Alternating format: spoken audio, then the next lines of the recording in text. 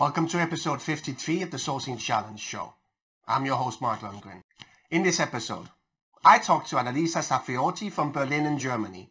I started out by asking Annalisa how she got into sourcing.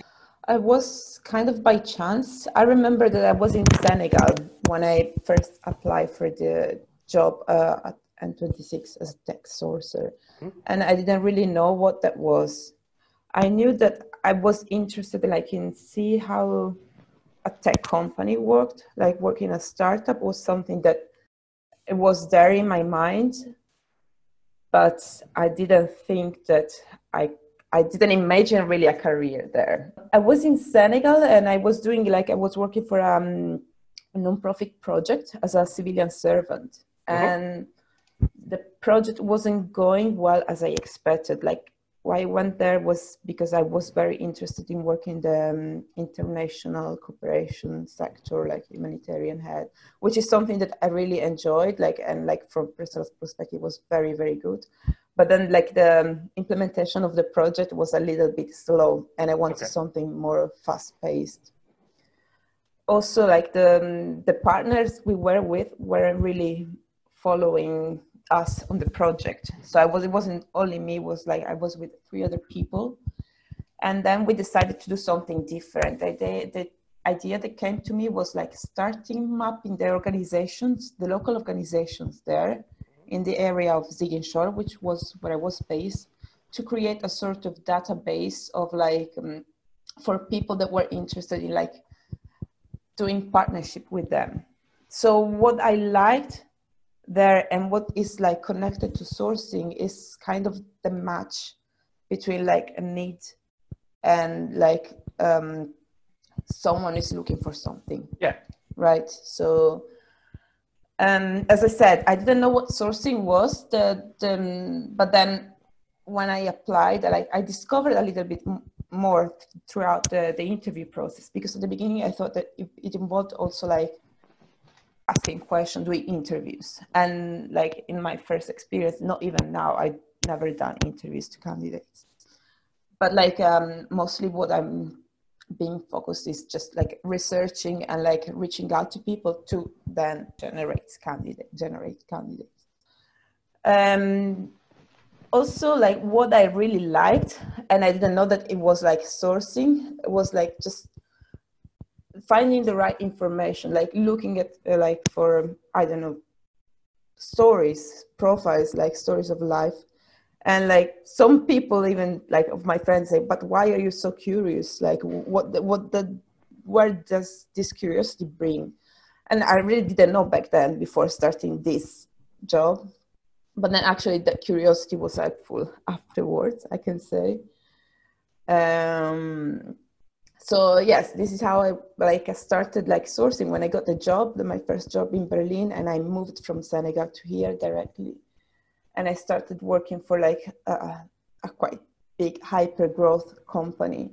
It was quite strange for the beginning, even at the beginning, considering the switch from a non-profit to a mobile bank. You can see, but I wanted to really understand how life in a tech company is, how a company, a startup grows and becomes something organic. That's what fascinates me about sourcing. Is it's not just reaching out to people or finding talent. It's about seeing how an organization is growing, how the business is growing thanks to the people that enter in this business. And this the fact of being there and working in-house gave me a privileged perspective to my curiosity. I could see how, where the business needed some, what was it looking for? I was mostly looking for engineers at the beginning, and then how the team, they were growing, then they were those who were building the product. Yeah. So a product that we normally use in our daily life. That's it. And then I when I was there at N26, I also I initially focused on on technical role, backend roles, software backend engineers, And then I moved to a broader range of roles. Where did you kind of go to learn, or who did you learn from on where to look and how to look and kind of what processes to use in sourcing? I didn't have any proper training, I must say, because I think the approach that I experienced during the time I was there, but not only there, was just, okay, we need more candidates. And there are these are the way you have to write these keywords, and with these keywords you will find a certain profiles. Then I understood a little bit of the Boolean logic before because I did something at university, but it doesn't take too much either to get the logic.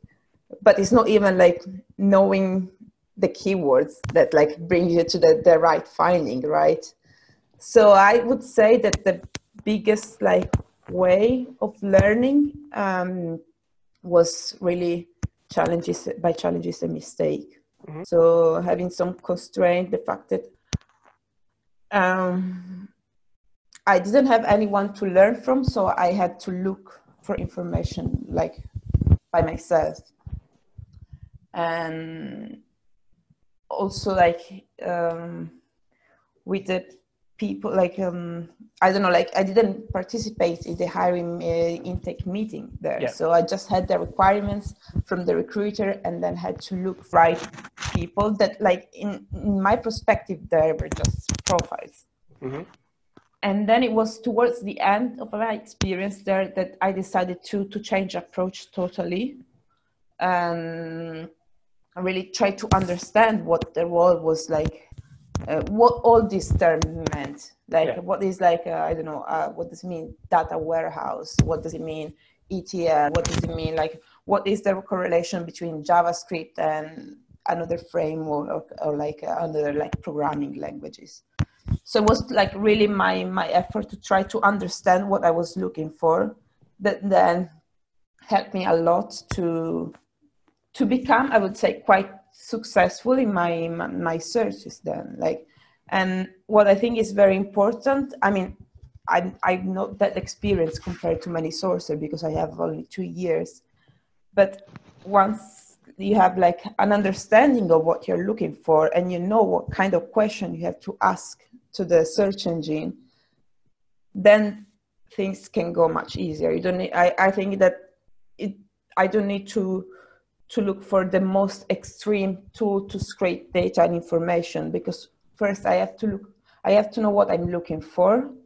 And besides that, just the requirements, what is important is also the availability of the person that I'm looking for. So there's no point to just look for people that just joined a job. I mean, it can be you never exclude chances, but you also have to take in consideration the background and the pattern that there is behind, I think. And then, of course, you have to be able to reach out to people in the right way, because if you don't engage them, you can find 1,000 of good profiles, but then it's you have nothing there.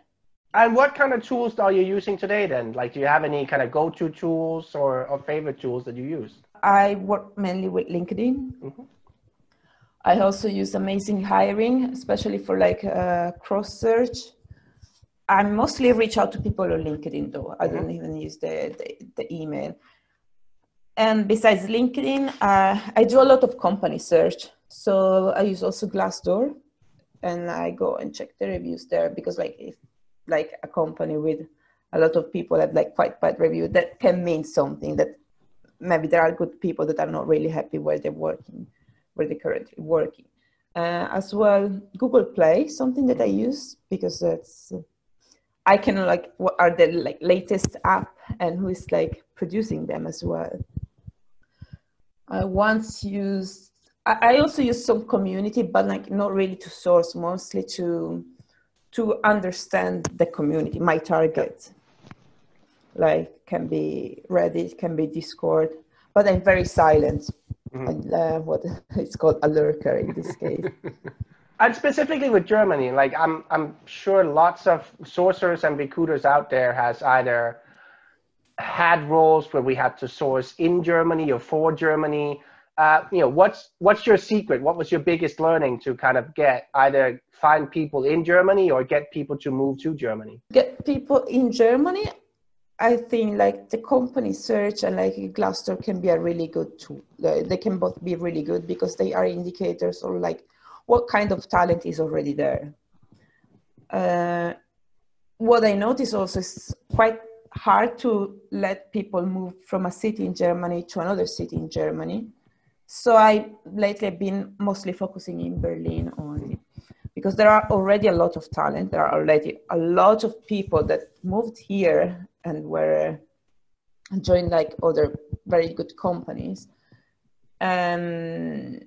So I think that should be my first target. Like I don't see why I should look for abroad, like for people abroad, especially in this time that is like we don't know really what is going on. So the logic that there is behind is really try not only to understand, like to know the right keywords and like find the people. It's like to understand the context where these people are, and then like target them. It sounds like a little bit harsh, but it's just like for people that are looking for like how to get people to move to Germany. Again, LinkedIn is a very good tool here because there is that feature like open to new opportunities and open to relocate. So that it made me quite granted and easy, but I first used that because I've seen when I tried to reach, like before I was really reaching out to many people without considering, is this person willing to move? Like what are the indicators that tell me that this person is going to like get back to me? Because maybe people got back, but they didn't want, right? The approach that I use is like spending more time researching rather than more time messaging. Mm-hmm. I continue searching till I find the people that are more willing to move. And of course, if I don't find them, I can also like I reach out to other people. But like there, the message like matters a lot. The kind of like how you reached out to them, because even if they're not and they don't want to move right now, maybe they will consider it in the future. Mm-hmm.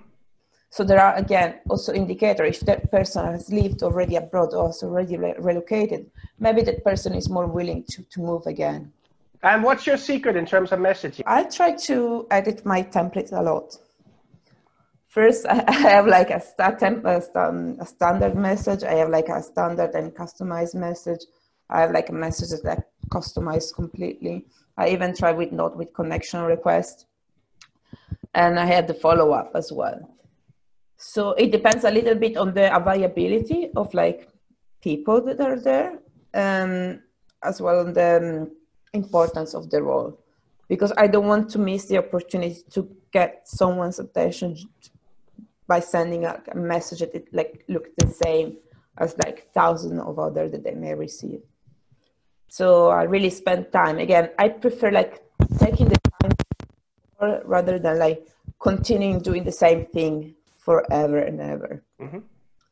So like even the subject line is usually quite long and detailed for me, because maybe they don't want to read the whole text.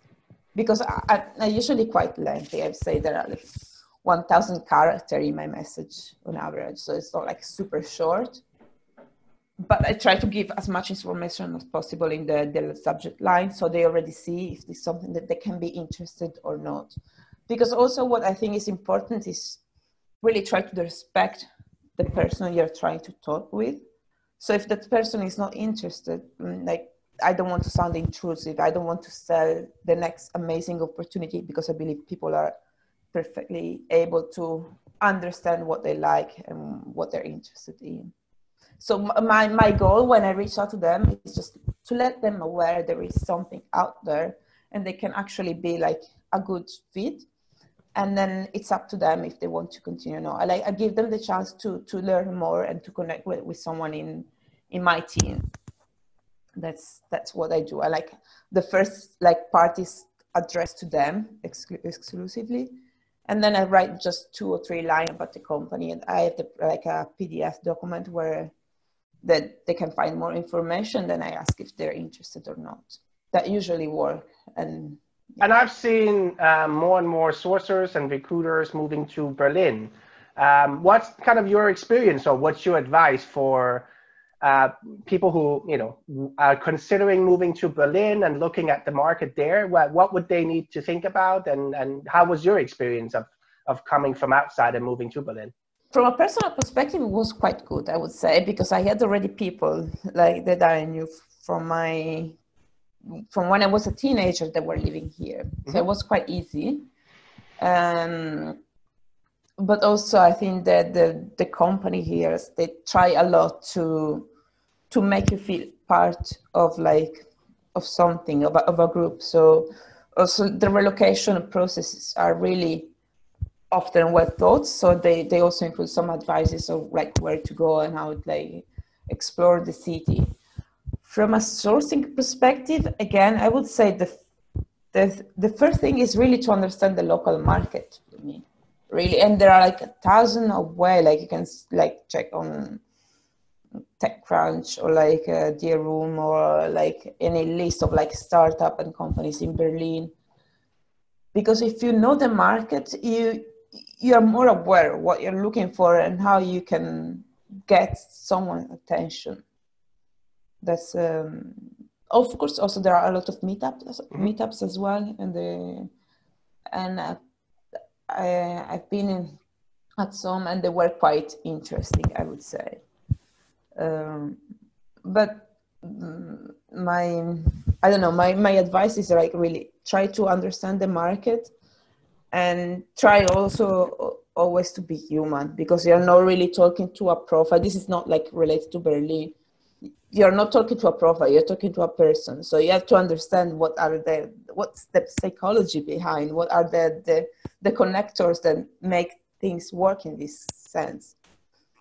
I can tell you, like, this is like aside from sourcing, but it was in 2014. I'd work at TV production, and I did an internship there, and my job was basically to look for real cases that happen in Italy of like violence against women.